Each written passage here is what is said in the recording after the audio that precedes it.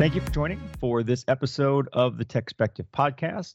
My guest for this episode is Ian McShane. So, Ian, if you could introduce yourself, give a little bit of background. Sure. Thanks for having me. My name's Ian McShane. I'm not American.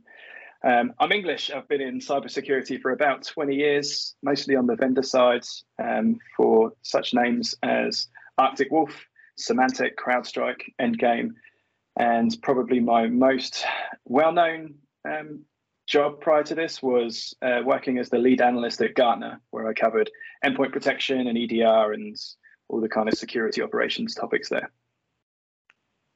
All right. Well, so not, hopefully people know, but not everyone knows that May is Mental Health Awareness Month. I know that I've at least in my circles, I've seen on LinkedIn and on Twitter a fairly steady stream of people, making comments and talking about the importance of mental health, destigmatizing it, which I think is a huge thing. Really, is just having the conversation and making it acceptable to just have that conversation and just admit that there's a problem and not like you have to kind of like muscle through. But I wanted to have you on really to kind of talk about your perspective on some of these issues. So you said you've been working in cybersecurity for 20 years. I've been working in and writing about cybersecurity for about the same amount of time. Burnout, burnout is an issue for any industry, anyone really, but I do feel like cybersecurity is particularly prone to burnout, especially the people who are in the trenches in a SOC. It's just with sort of being under constant siege from attacks. There just isn't really downtime. I mean, it is a 24/7 operation. You don't personally have to be on 24/7, but the operation has to be 24/7. Mm-hmm. Exactly, and sometimes that ends up being that one person or two people in IT or security do have to be on 24/7 because stuff's down and stuff needs fixing and the business needs it to carry on. Like you say, it's not new. I've aged myself obviously by saying I've been around for like 20 years, but even 20 years ago when I was what we would call frontline as a sysadmin, we would have days of 24-hour shifts. I slept on more data center floors than I care to remember, right? Surrounded by air conditioning and servers, taking a 20 to 25 minute cat nap while the latest firmware update was happening to the SAN to see if that would bring it back online. So it's something that's been around for a really long time. I think for all of the misery that social media brings, I think one of the benefits has been that it really has given the opportunity to raise a spotlight to health and well-being, and especially in our industry too. Well, yeah, one of the things, and I want to say this is somewhat uniquely American, but I could be wrong. But is this idea of that it's an achievement or a badge of honor for you to kind of push through, and that starts young. I mean, because it's like in elementary school, there's they pass out awards at the end of the year for people who had perfect attendance and stuff, and it's like, okay, but to achieve perfect attendance, what that means is you woke up and you had like a fever and a runny nose, but you went to school anyway because you wanted to have perfect attendance. And people do that for work too. People are like, well, I woke up feeling like shit. But I must, I took some Advil and here I am. I was like, well, don't do me any favors. Go home. Absolutely. I mean, even my kids' school. So my kids, high school and lower age for the American audience. But every month they report on the classes that had the best attendance, and there's awards for 100% attendance throughout the year. It's dangerous precedence to set. You're quite right. All right. I mean, and my daughter is a dancer, and she's been dancing since she was like 2, and not where she's at now so much, but the studio she was at when she was like 8, 9, 10. They did that, where they were like, at the end of the year there'd be like a perfect attendance award, and there were girls who literally came like too sick to dance, but just to like be in the room and take notes or whatever. And it's like, okay, but then the next week, 5 kids are out because your kid wanted perfect attendance. Now everyone's sick. Yeah, it's that, and you're right. It's translated into business, not just in the US, but certainly in the UK as well. That it's a badge of honor for powering through and not needing to. I don't need to take the rest. It's all right. I'm hard as nails. Look at me. I can come to work and still get the job done. And I think that's something, hopefully, touch wood, that COVID is going to put the end to, because I don't want people coming to work if they think they've even got the inkling of having COVID. Right? I'm just getting over COVID now, and it sucks. I tell you, it sucks. Yeah, I mean, I've not had it, but my son's had it. A couple of my sons have had it. But you touched on what I was getting ready to talk about, which is hopefully, what we've gone through the past couple of years, where everyone started working from home. Now, I've been working from home for the most part for all 20 years of my, that's pretty much all I've ever done. I only very reluctantly go into the office when it's like a requirement. I'm the same. I'm like a typical IT nerd. I hate most people, and I would rather, sit on my own in a dark room and get stuff done. Well, but part of my philosophy was always, and I feel like the world is finally catching up to this, was always, look, if I wake up and I have a headache or a fever or my throat hurts, that doesn't incapacitate me. I can still work, but I don't want to come to the office. Like I don't want to come in and expose everyone else to my germs, or never mind that when you're sick, then you're just more irritable and you want to be around people even less. But I'm like, but it doesn't mean I can't work as long as you let me work from here.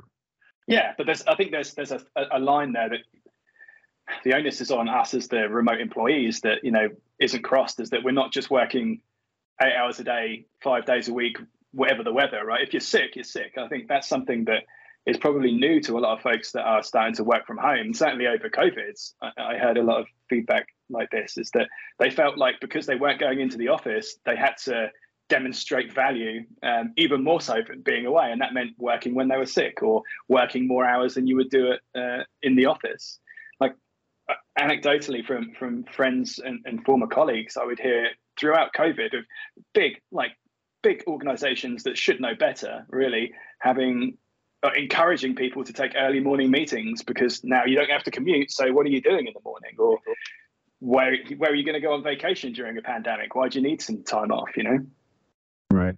Well, and I've been guilty of that. I've been guilty of that myself, and guilty of using that really as a bargaining chip. Because so when I was at EDS around 2004, 2005, I was working from home, but they got like I want to say it was a new CFO who came in and looked at all of their leasing agreements and was like, well, we're paying for all of this office space, people, so they rescinded all of the like remote work arrangements and said, everyone needs to come to the office. We're like, we have to pay the rent whether you show up or not. So we want you to show up. Now, I was also I was writing on the side, so I had a day job, but I was writing for about.com. I was working on books. I was doing a bunch of stuff. A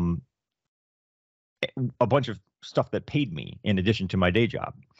And so when my manager says, okay, well, you have to come into the office now. And I was like, I don't like that. That's a bad idea. And he was like, well, you have to, it's a requirement. And I was like, well, look, right now I can wake up, I can sit down at the desk in my pajamas at 6 a.m. I'm working. If you want me to come in, now I've got to wake up like earlier. I've got to shower, get dressed. I got to get in the car. There's an hour and a half commute depending on traffic. That's all just wasted time. And then there's the hour and a half commute home, et cetera, et cetera. And from my perspective, I was trying to make the case that it was all wasted time, but really I was saying, no, you're wasting my time. Those are billable hours for me. Yeah. But in the end, they were like, well, no, you have to come in. And I said, okay, fine. But know this, I will show up on time. I will leave on time. At 5:01, if you say, Tony, I'm going to stop you right there. Because I'm like, no, you already stole like 4 hours of my day. You don't get any more. Mm-hmm. And that's great. That was my argument. But the thing is, as you're framing it now, and it's true, that should always be the case, really. Like it should, like regardless of whether I'm working from home or not, it's like, well, no, I gave you your time. I'm done now. Yeah, those boundaries are really important to set and to try and stick to. That's the harder part, is trying to stick to that yourself. And certainly I have trouble trying to stick to, or trying to enforce work-life balance / boundaries all the time. I do wonder as well, it just popped in my mind as you were saying that, like how much of that, what's the right way to put it? How much of that is like, being male and being white and having that privilege to be able to stand up to your boss and saying, do you know what, it's 5:01, get out of here, I'm done. Oh, absolutely. One of the things that, in a similar vein, one of the things that was brought to my attention recently, and I was like, oh shit, that's true, is the entire concept of, oh, well, COVID hit and now we all just work from home, is a very privileged thing. Like that's like people who work in retail, work in healthcare, work, like there's lots of jobs, work in the restaurant industry, like they didn't get to just sit home. Yep. And there's like a inverse relationship between sort of the pay and benefits that go with the jobs that get to stay home and the pay and benefits that go with the jobs where, no, you've got to show up. So it's very, very privileged. My whole career has been very, very privileged in my ability to just say, you know what, I'm going to work right here. I'm good. Yep, 100%. And I'm in the same boat. I spent most of my working career working remotely for American companies. So a commute for me is, San Jose or Mountain View or Sunnyvale. It's somewhere in, California. So yeah, you're totally right. There's a real benefit and boon to being able to have that. But I think, like, from a personal standpoint, with that kind of power comes responsibility to yourself as well. And I think that's one of the things, especially for folks that are getting used to or new to remote working, again, is defining and sticking to those boundaries.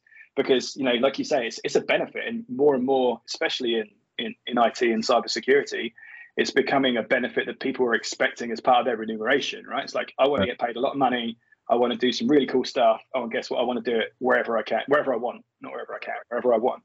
So it becoming a benefit is really interesting, because now we've got to start to balance that with, what does that mean at home? Because I realize I'm privileged. Does that mean I need to stay online, in air quotes, for an extra 2 or 3 hours so that my manager doesn't rescind this now that we're going back to the office?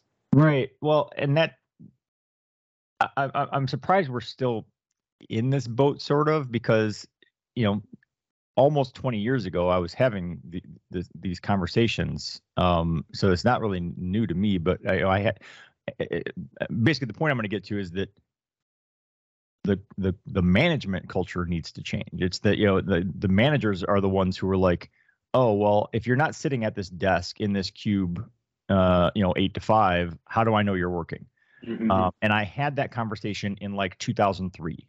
And, he was like, well, if you're not here, how do I know what you do? I'm like, it's simple. You say, Tony, I need XYZ by Friday. Either I give it to you by Friday or I don't. That's all you need to know. Yeah. That's all you need to know. Like, yeah. You don't need to measure. You don't need to measure. For all you know, I cranked that out over lunch on Monday, and I went golfing on Tuesday, Wednesday, and Thursday, and then dropped it in your inbox on Friday. That's none of your damn business. Like, you're measuring the wrong thing. You're not paying me for my time. You're paying me for what I deliver, for what I provide to the company. So if I can do that in an hour and a half, then you don't get 40 hours. Yep. Yeah, exactly. And it's the knee-jerk reaction that I think a lot of organizations, again, that are new to remote working went to, was like this hyper supervisory mode, where they're like, right, everyone needs to be on Zoom on a camera so I can see you sat in front of your laptop. We're going to have monitoring stuff, making sure that your keys are being pressed and your mouse is being moved and that your machine isn't going to sleep. And then it was kind of fun to see all the people working around it, like getting, have you ever seen that episode of The Simpsons where Homer starts working from home and he has the nodding thing that starts tapping the A? And so people were getting those to move the mouse, right? So the tracking software would think that there's people actually interacting with the device. It's sad times. I mean, dystopian sad times, but hilarious at the same time. But, and the pushback I got, though, and that I've heard many times over the years is, they will say, oh, well, if we let everyone do that, there's going to be someone who abuses that. There's going to be someone who doesn't get their stuff done by Friday. I'm like, then fucking deal with them. Yeah, and what about Is that my problem? sucks in the office as well? The people that are going around and taking 2-hour, 3-hour lunches in the office. I used to see that when I worked in offices. Right. So I was like, that this whole thing is there's a very simple solution, which is you set expectations. If they're met, yay. If they're not met, you address it. You don't need to have a blanket draconian policy that says we're going to assume you all suck, so we're going to control everything. Exactly. One of the first things I used to say to direct reports when they came on board is like, you've obviously passed your interviews. You've demonstrated that you can hopefully do the job. You've demonstrated your character. So why wouldn't I want to trust you on day one? Like, I'm going to trust you to get your job done until you give me a reason otherwise. There's no need for me to, like you say, just keep harassing you every day. Are you working? Are you at your desk? Why I can't see you at your cube? I haven't seen you scratch your ass for 3 hours. What are you doing? Right. Well, and along those same lines, the conversation that I had, back in 2003, one of the other pushbacks was, one of the responses to my argument was, but if you get it done on Monday, then I want you, you should turn it in. I want you to turn it in on Tuesday. And I'm like, no, see, that's the problem. And this is going to sound cocky, but there's a fine line sometimes between cocky and true. I'm like, I'm 2 to 3 times better and faster than my peers. You don't get paid that upside, much more. Right? You're not going to pay me 2 to 3 times more. There's no upside for me in delivering this thing that you asked for on Friday on Tuesday, because all that means is you're going to give me another one that you're going to want on Wednesday, and then another one you're going to want on Friday, because I can. And that's not how this works. So I'm like, I'm not giving you 3 times more just because I can. Yeah, exactly. Yeah. And by all means, if you want to pay me 3 times more, that's a conversation we can have. But I'm not gonna just do it. And and I came back to my same argument, which is just no. The way you lead a team and the way you run a company is by setting expectations and having deliverables. And as long as people are doing those things, at least to the level of expectation. Now, hopefully, people should strive to exceed the level of expectation to some extent. Like in my case, I could do the report on Monday. I could go golfing on Tuesday and Wednesday, and then like Thursday afternoon, I could submit the report and be like, cool, I'm ahead of schedule. You asked for it on Friday. Here, I'm giving it to you on Thursday. Let me play devil's advocate for a minute. Like one of my favorite discoveries, I guess, of my working career is that HR doesn't work for the employee; it works for the company, right? And so on a similar line, like, why should I want, and just putting this out there, why should I have to exceed what I'm being asked and paid to do? Not everyone wants to be promoted. Not everyone wants to be a team manager. Some people are happy to come to work and do the job they do and, clock in, tick the box and clock out again, right?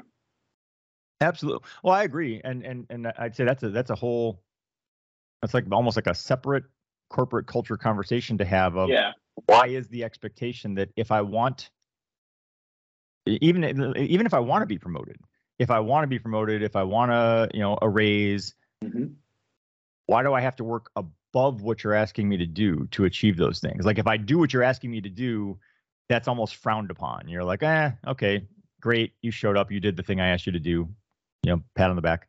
But if you actually want to move forward, they always say, work, do the job you want, not the job you have. And it's like, well, no, I'm only being paid for the job I Exactly. How about they pay me for the job they want me to do? Right. I mean, different anecdote, but my first job in IT, I had been in the Air Force. I had gone into doing sales stuff with my dad for his Money Mailer franchise in Illinois, and then I, decided to apply for IT jobs. So I had no official like technical IT background. I didn't go to school for it.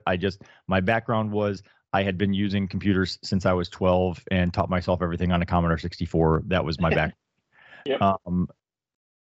But I went in, I did the interview, and I was hired for the job.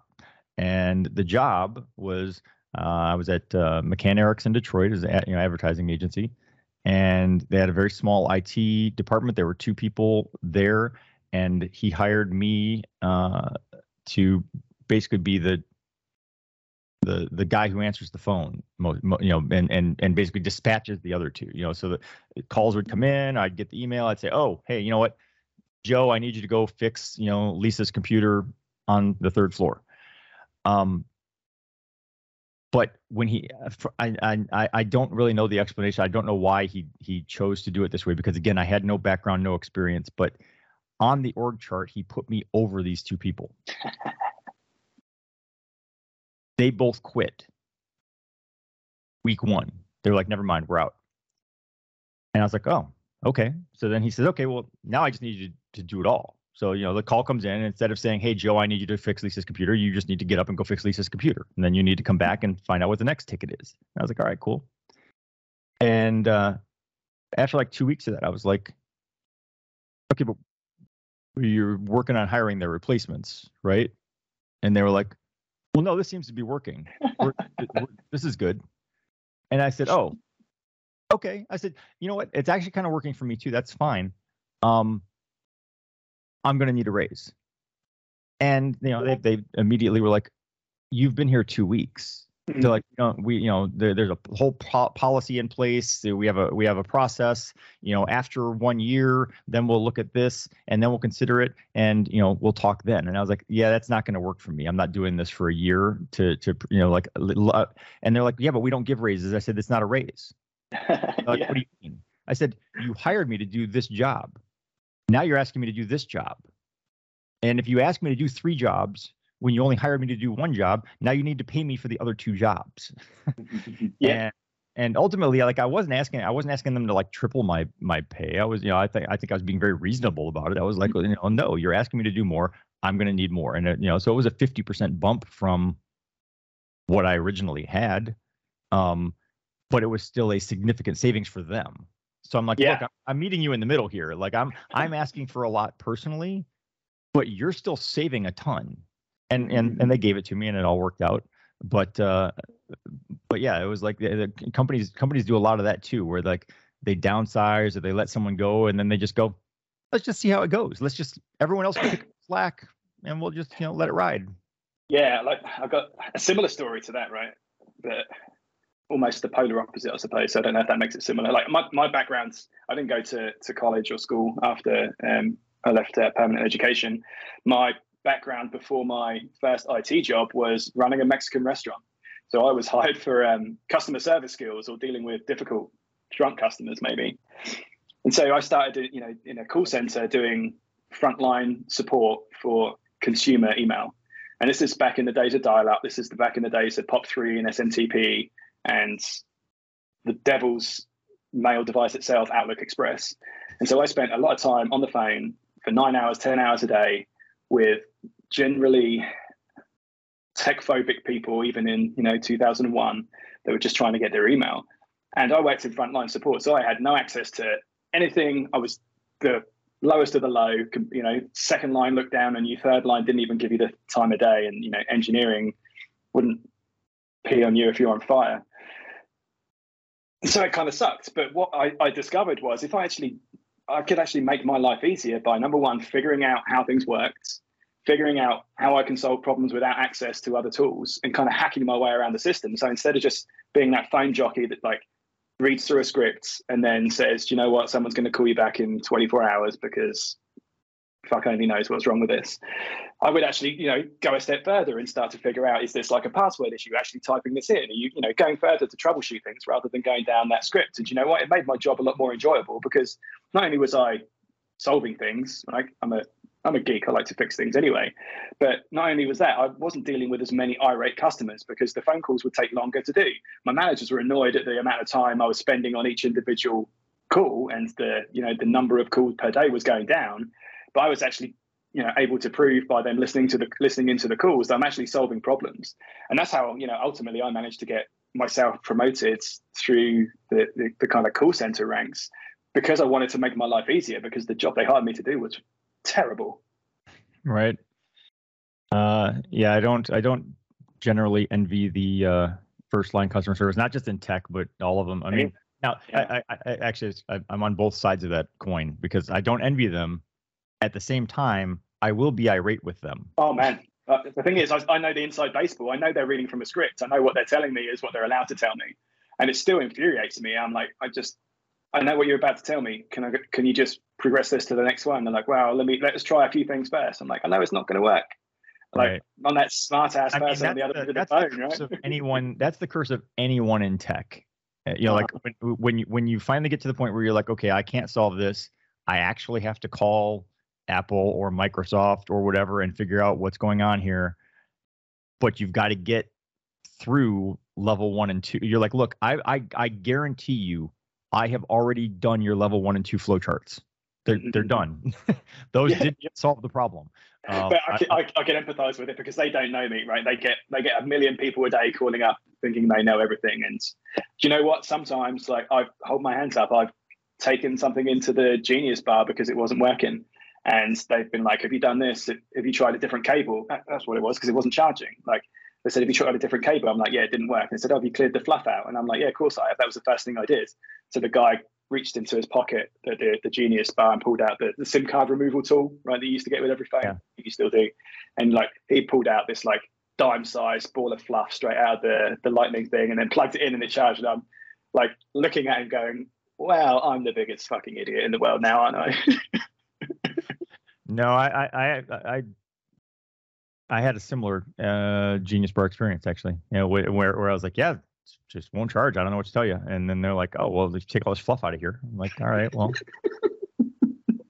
Well, that makes me feel a bit bad. Good. Guess that would solve the problem, wouldn't it? Yeah.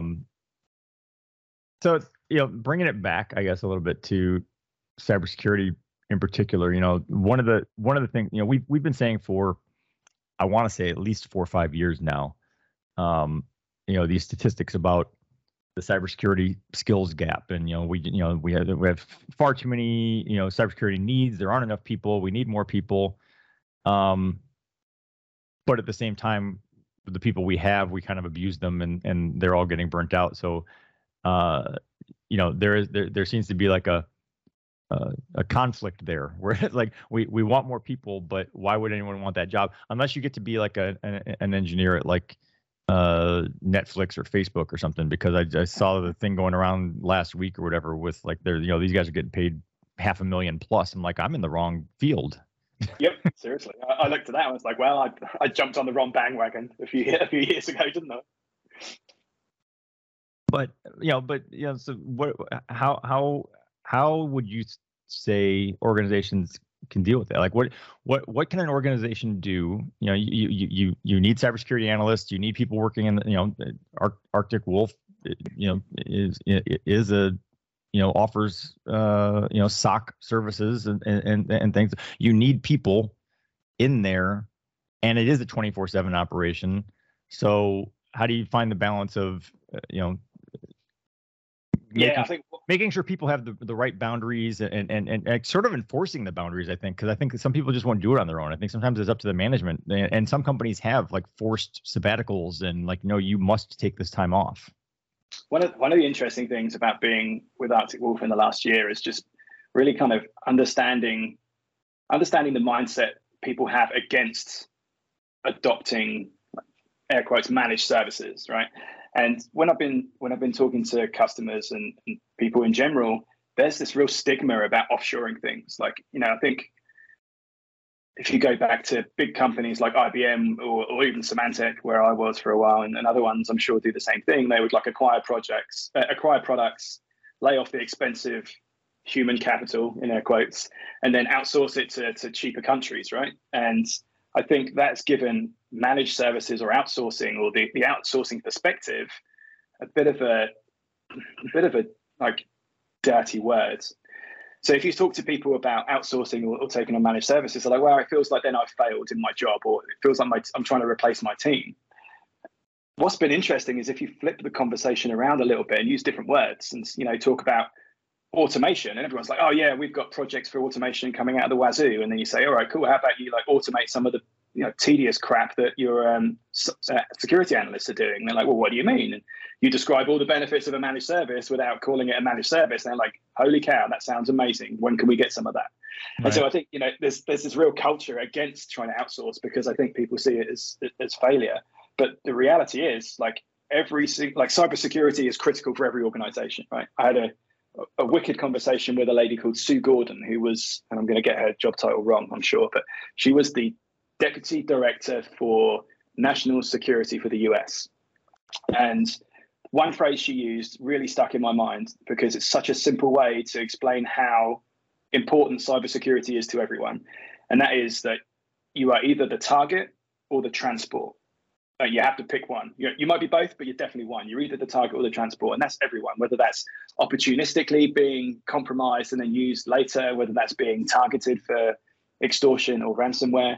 Cybersecurity is critical for everyone, and just some organizations are never going to be able to afford a 24/7 operation. Like if you think about shift work and vacations and illness, you're going to need like 6 or 7 people just to have a very basic 24/7 coverage, right? That's without any of the strategic stuff or the tactical stuff. And especially down market, 6 or 7 people is probably, someone's entire sales force, let alone their entire, their IT team or anything like that. So in a world where everything is moving to automation and to the cloud, I think one way people can do that to try and at least get some breathing space for IT folks that are on 24/7 is, automate some of the boring stuff, get the sock out of the sock and get someone else to deal with that.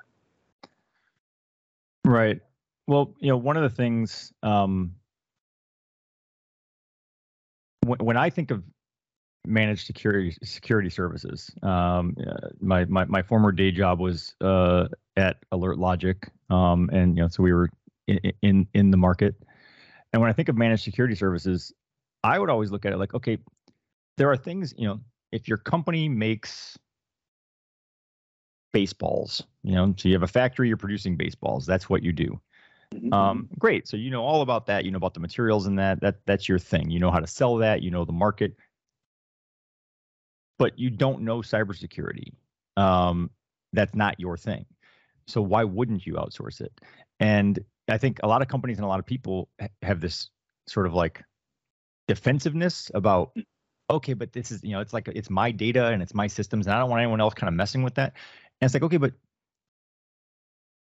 you're not like trying to hire and build your own like medical facility in-house in case you need a doctor. You're outsourcing someone to come in and dump the trash and vacuum the floors. You're outsourcing, like all of these things. You're outsourcing all of these things because that's not your thing. That's not your area of expertise. But this one thing that also is not your area of expertise, you want to hang on to, and it just doesn't make any sense, because not only is it not your thing, but like the people who do the managed security, that's what they live and breathe. So their job is paying attention to the threat landscape and knowing what's coming. And because they're dealing with not just you, but 1,000 other clients around the world, they have a much broader perspective on this is what's going on in the world right now. Whereas if you're only protecting your own company, you have to wait until the attacker gets to your door to know what's going on. Yeah. You remember when like cloud security or cloud computing, was in its infancy, 10, 15 years ago. And there was this talk about, I don't want to move stuff or infrastructure to the cloud. It's just less secure. And people couldn't grasp that, Google and AWS is going to be way more secure of a data center than you could ever build on your own. It's like, it's an actual fact. Like there's going to be room for error. There's going to be configuration stuff, but it's still going to be way more secure than you could build for yourself. And it took some time for people to get over that adoption, especially if I think about Europe and how, data residency centric everything became over here. But ultimately, I think managed services and managed outcomes is maybe a better way to put it, because it's not just, people coming in to sweep the floor and take the trash out. There's, very specific outcomes. I think it has to take adoption, because it has to be adopted. I think every organization is going to use some level of it at some point in the next, 3 to 5 years, because there's just no way to scale. Like I said, 6 or 7 people to do it 24/7 operation is just not going to work for the most of the world. Right. Well, and like when I was at EDS, like actually when I kind of went from like the network admin side to the cybersecurity side, was we they had gotten the contract to do security for General Motors, and so he wasn't my manager, but a manager came to me, Stuart Tan came to me, and he was like, "Hey, look, we're making this team to do this thing," and I had just gotten my MCSE, so he wanted someone who understood Windows to come and be on this team, and so that was my transition to cybersecurity. But we built a team. Like we were doing it managed before it was cool. I mean, because I'm talking, 2003, 2004, we were doing managed endpoint security. Basically, it was managed antivirus. But we only had a team of 5 to 10 people, and we were managing all of General Motors, all of American Airlines, all of Marathon Oil, all of their antivirus. So I'm used to that model, and it makes sense to me. I'm like, no, and we had people who was like, there was someone who was, you had an area of expertise and then a secondary area of expertise when it came to Symantec, McAfee, Trend Micro, CA. We had those 4 major platforms. And so like, I was like a Trend Micro, Trend Micro team 1 with a minor in McAfee. And that's just how, and then we delegated based on, which clients had which antivirus, and managed that 24/7 with our team of 10 people for like hundreds of thousands of seats around the world. Because all we were really doing is pushing virus signatures, which whole separate conversation. Like at the time, the process when we started with General Motors, their process was it was 30 days from a signature release to having it deployed, because there was an entire like testing and sandbox pilot program thing they had to do before they could, and that's as like cybersecurity was really kind of exponentially escalating, and we were like, no, you don't understand, these signatures are coming out like daily, like they're sometimes more than daily. You can't wait 30 days. But all that to say, like, you can when you work with a managed provider, they can do the same job with fewer people because they're dedicated to doing that job. What I think, where I think it gets away from, like, if you're trying to deal with the defensiveness of like, well, this is our security, this is our stuff. It's like, okay, well, you should still have a security team. I'm not telling you not to have anybody. I'm telling you, let me be the guy who's monitoring 24/7 and dealing with all the stuff, the false alarms and all of the things that are minor things that we can just address. And then I'll just let you know about the 5 things that matter. That's the thing, right? Alert fatigue is the buzzword that won't die, right? It's been around for 15 years, or since the SIEM was invented, right? And if I just look at the statistics that we have in our SOC at Arctic Wolf, like, we take 318 billion events every single day.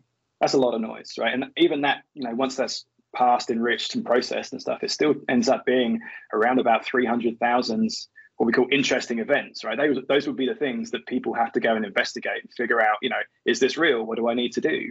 And being able to do that kind of thing at scale is really the difference between trying to roll your own and using a managed service, because you're getting the economies of scale just don't work for one organization. Like, you want to take advantage of stuff being seen within the broader sense of the customer base and being able to be protected by discoveries that are made at other customer sites. And so it's not just one person plus 10 people equals a team of 11. There's this whole big bunch of stuff that goes on the back end. And as I keep having to remind people, we don't want to replace the security stuff, right? We want to take their existing investments, whether that's like their humans or the stuff they've already bought, like from a tools perspective, and make them work, operationalize everything about security. So the stuff that they've already bought, because remember, every company has access to security tools today, whether it's through the operating system, but more often than not, people are spending a lot of money on cybersecurity tools, whether it's basic AV, whether it's network stuff, whether it's managed services. There's a lot of stuff that needs to be taken care of. And we don't want to discriminate. So we don't say, hey, you can only come on board and use Symantec, McAfee, Trend, or CA or anything like that. What we've tried really, really hard to do is be as vendor agnostic as possible, because we don't want someone to be locked in to, and let's use this as a probably a poor example, but Kaspersky customers that are trying to get off of Kaspersky, if they've really bought into Kaspersky's ecosystem, it's not as simple as uninstalling an agent and deploying another one. Right? They've got everything else that was linked to that system. If they're using their EDR, if they're using their network tools, if they're using any other of the suite of capabilities that Kaspersky have. And let's remember, they were really, really good at security. So they have customers, but you can't just take it out and move it on. So that's the other benefit, I think, for some managed services. It takes you away from falling into the vendor lock-in trap. Because ultimately, right, all vendors want you to stay with them forever. And of course, Arctic Wolf's no different. But when you're selling tools and when you're trying to increase your market cap for capitalists among us, right, the thing that the investors want to see more of is retention and spend per customer. So they want to keep layering on more, not consolidating stuff away from you and trying to save you money. So in the grand scheme of things, we're not trying to replace anything. We're trying to make things work better. And that's really the conversation that really changes things when, hey, you still need a security team. We're not here to do everything for you. Like, this is a shared security model. You're going to do some stuff. We're going to do the stuff that sucks. Makes sense. As we, I mean, there's no defined time, but as we're sort of try to wind down, I want to bring back to burnout and mental health a little bit, and say, one of the things that I had brought up prior to us starting was the idea of accrued time off versus PTO, and unlimited PTO, and the unlimited PTO, like I said, I think it's kind of a catch-22. It's got benefits if you use it properly. If both the employee and the company use it properly, great, not a problem. Let me ask you this: have you ever been on unlimited PTO anywhere? Yes. And have you ever exceeded the amount of PTO you had in your last accrual job? Probably no. I don't think so. And that's by design by the company. That's why they're trying to roll it out. Like you said earlier, when you accrue it, you're like, pay me. You owe me this. Like, give me the time off. Give me. And it's probably on your pay stub every couple of weeks of how many days or how many hours you've accrued. Whereas if you're having to go and say, hey, I'm just going to take time off, and how much of free PTO is too much? Like, and again, coming back to the working from home stuff, like the amount of people that I know personally that were on unlimited PTO and just didn't take any time off throughout that entire first year of COVID, because they were like, well, where am I going to go? I'm going to be at home anyway, so I might as well work. Right. Well, luckily, unlimited PTO isn't a thing for me as a UK employee. Like, we all, actually, I need to check that. I'm pretty sure I accrue PTO as opposed to being on unlimited PTO still. So. Right. Well, and yeah, I mean, so yeah, I had said that when it was accrued, it was a lot easier to just go, well, yes, I am going to take this time because you owe me. I've earned it. It says right here. Now, minor side note, but companies oftentimes, when they, for whatever reason, are letting you go, will make arbitrary decisions about whether or not they're going to compensate you for that. And feel like they're doing, like, you've got 20 days accumulated PTO, and they're like, well, we're gonna pay you for like 5 of those, as part of your severance package. It's like, oh no, that's I already earned that money.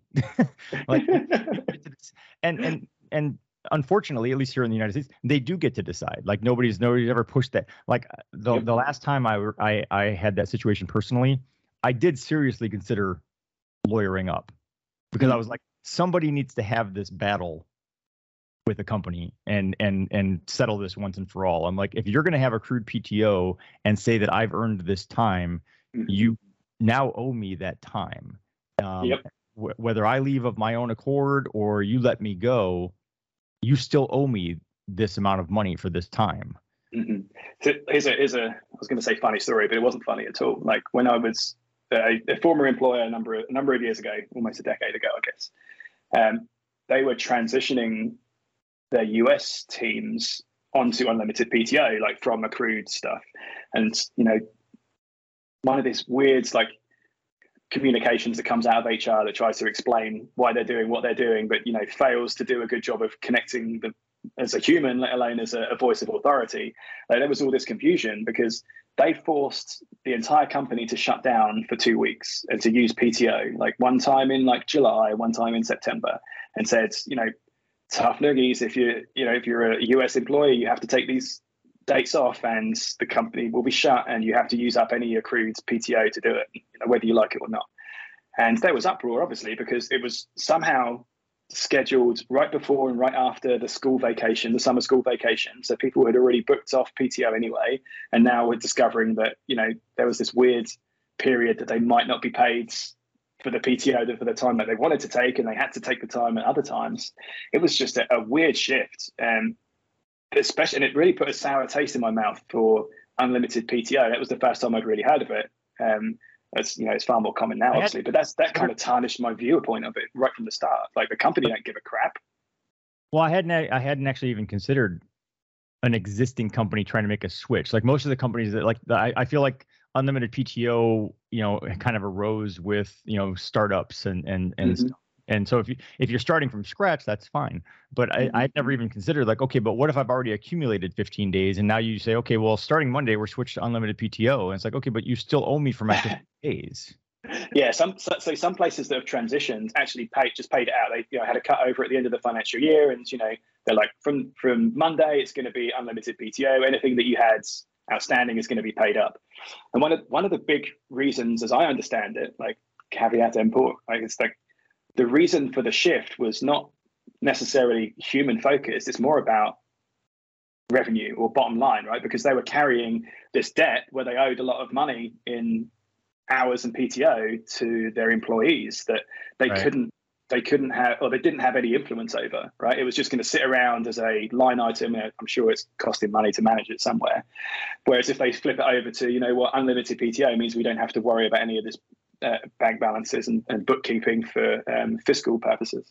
That makes sense. I mean, it does make sense. But and then the the other upside for the company is what we talked about, that people don't take it. You're reluctant to take it, kind of, because now I feel like I'm taking something from the company. Like before I earned it, it's mine. Now it's like, okay, well, everyone's trying to finish this project, but I'm going to take 3 days off. That doesn't seem right. Yeah. It feels like you're either one extreme or the other. There are folks that are happy to take as much PTO as they can get away with. And on the other extreme, like you're just saying, it's like, it feels uncomfortable. I'm probably not going to take as much as I would. Like there doesn't seem to be much of a middle ground, right? Right. But there are, I'm aware of a couple companies in the cybersecurity space that literally just shut down for like 2 weeks, which was like, again, going back to my days at EDS and working with General Motors, like that's a thing for the automotive industry in Detroit too. It's like, they just shut down for these 2 weeks. So there are companies that do that, and they say, okay, you know what, and then you don't have to feel bad. Now, granted, there's also the problem. There's also the problem of, it's similar to the story you just told, where it's like, okay, well, now you're dictating to me like when I need, like, what if that time doesn't line up with what I wanted to do? But at least you're being forced to disconnect for these 2 weeks. And there are companies that have very few, but there are a couple companies that I'm aware of that have a forced sabbatical. Like every few years, you've got to take off like 3 months or something. That's pretty nice in principle, right? I mean, there are a few companies that have started to adopt 4-day work weeks, or some did it temporarily. I know Tenable did it for a while, just as like a COVID thing. Like, hey, we're gonna have Fridays off. Yeah, exactly. ServiceNow did a similar thing, and even I think Elastic were doing 1 or 2 days a month as like mental or well-being days or something like that. But then, for every organization, there is a subset of those people or subset of jobs that can't just take the day off, like 24/7 SOCs, for example. We can't just shut down and give all our nice analysts a week off or a day off because cyber criminal is going to cybercrime, right? Yeah. Well, and it's funny too, because nature abhors a void. And so like my last day job, at one point, the CMO said, you know what? We've all been doing too much. I'm going to declare, Thursday is like no meeting day. So everyone just clear your calendars, no meetings. Immediately, people are scheduling meetings. They're like, well, everyone, you got a free day.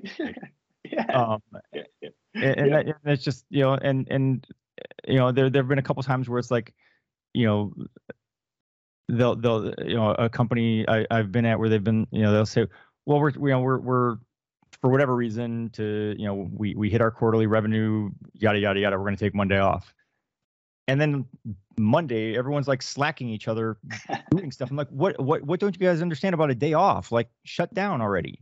I had the same conversation with a colleague of mine just right before we got on the phone today. It's like, I'm terrible at remembering when it's UK holidays, let alone US public holidays or any other country for that matter. And so I asked a colleague of mine to shift a meeting from Friday this week because I'm busy to Monday if he had the time.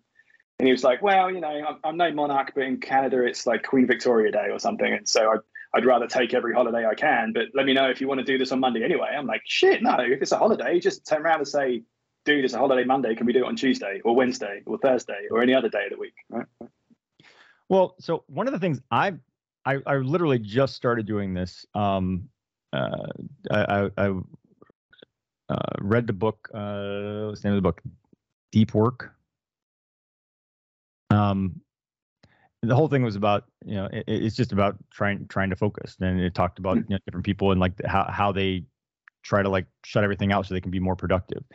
And I don't wholeheartedly recommend the book. I think it was one of those books where I'm like, it had some good information, but I feel like it conveyed it all in like the first 2 chapters, and then the rest of it just fluff. I'm like, all right, you already made the point. Like, I get it. Give me my money back. Yeah. But the point was still valid. So I went in. I've been going in on my iPhone and shut down like all these notifications. I'm like, you know what? Yeah, I don't need the little red badge popping up to let me know that someone, that there's something on Facebook or Twitter or whatever. Like, because I can't not look. Then once I see the little red badge, now I got to go look. So I shut down like all of these notifications. Like I have very few notifications enabled anymore because those are all just noise, and they're noise that like we've been conditioned, at least I've been conditioned to not ignore, so it's like, well, no, I just need the notification to not exist, because if it pops up, I'm going to go look. Yep. It took until COVID for me to realize a similar thing, is that I don't need to have notifications on. I don't need to have Slack or Outlook on my phone over the weekend. So halfway through the pandemic, I started on a Friday when I finished work, I would delete the profile, the work profile from my phone. So no Slack messages until Monday, no Outlook until Monday. And it was a breath of fresh air. The only issue I had with it was that I ended up starting to install it earlier and earlier. So like it got to like Sunday night. I'm like, right, what time do I have to start work tomorrow? What's my first meeting? Do I need to have prepared anything? And so Sunday night, I started looking at my phone and then Slack. And then it got to the point where I'm like, shit, it's Saturday. What have I got to prepare on Sunday before my meeting on Monday? And so this slippery slope went backwards to having, oh crap, I'm just responding to Slack messages all the time. I think what's been useful, certainly coming to a company like Arctic Wolf, is that there is a much healthier top-down drive for work-life balance here. Like the CMO makes it very clear when he is not in the office, when he's on vacation, when he's going to be out. And you know what? He doesn't say, oh, but if it's an emergency, text me. He's like, I'm out. Here's the person you need to go and talk to. I won't be online. It was a breath of fresh air when a few weeks ago, my boss sent an email to all of his direct reports saying, I'm sick. I'm not going to respond to anything today. And that was it. Like, no questions, no like, text me if it's urgent. Like, do you know what? There's bigger things to fry than, being around 24 hours for a company that probably hates you anyway. Well, there's a thing that goes around, and it's more a commentary on how shitty the culture and healthcare are in the United States than it is on the work. But the thing that goes around every once in a while, that's like, your colleague in Europe is like, yeah, I'm taking the summer off. Summer off, yeah. I saw it last week. Not gonna be able to reach me. I'm not looking at my computer. I'm not answering my phone. I will see you in September. And then in America, it's like, all right, I'm having my kidney out at 10 a.m., but I'll still have my phone on me. If you need a text, I'll be available. Yeah, exactly. I will tell you one thing that I did learn, and a shout out to my former colleague of mine at my last job, is making sure that I block my entire calendar day. Like if there are spaces in my calendar, people are going to book meetings, and I'll be like rolling my eyes because I'm like, I was planning to do X, Y, and Z there that is also running late.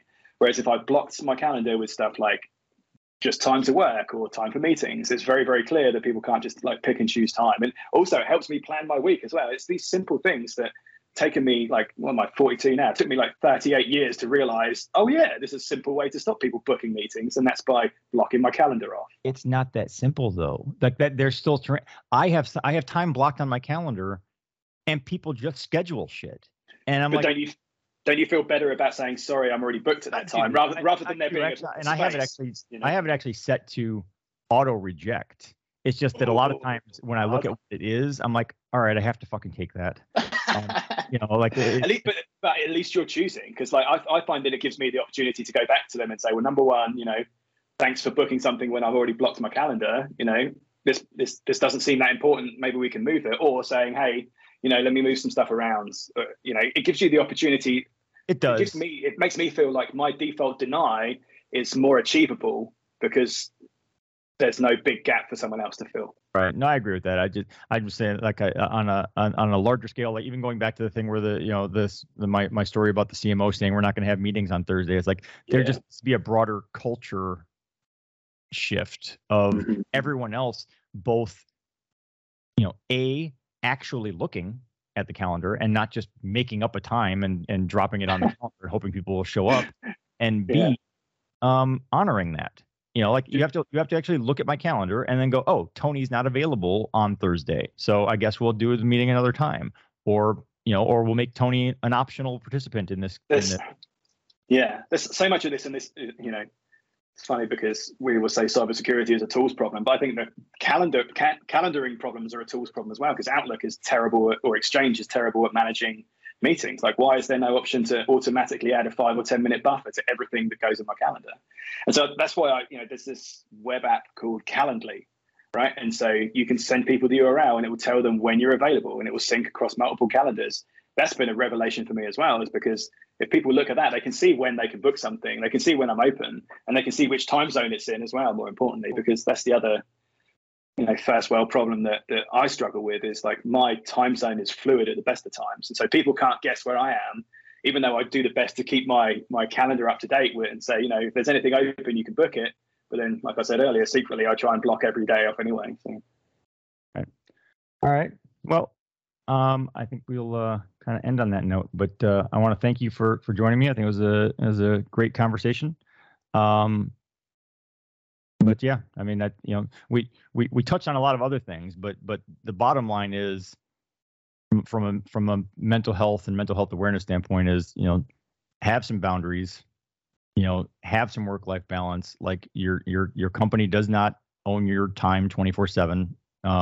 They don't own your time at all, technically. Like I said earlier, they're paying you for a job, not your time. And as long as you accomplish the job, you don't need to be on 24/7. Exactly. Like, boundaries are so important. And like I said earlier, I'm the first person that screws up boundaries I try and enforce myself. So it's hard. It's very much a case of easier said than done. But, trying to address burnout before it happens is the best way to address burnout, right? Not, trying to figure out what to do when you've already had enough and you want to quit. Right. Awesome. Well, thank you. Thank you, man. It's been a pleasure. I appreciate you investing your time to listen to the podcast, but I also invite you to engage on social media. Please go like our Facebook page and follow @Techspective on Twitter and Instagram. You can feel free to let me know what you like, let me know what you don't like, let me know if you love it, let me know if it sucks, and let me know what products you'd like to see reviewed or what questions you'd like to see answered in future posts.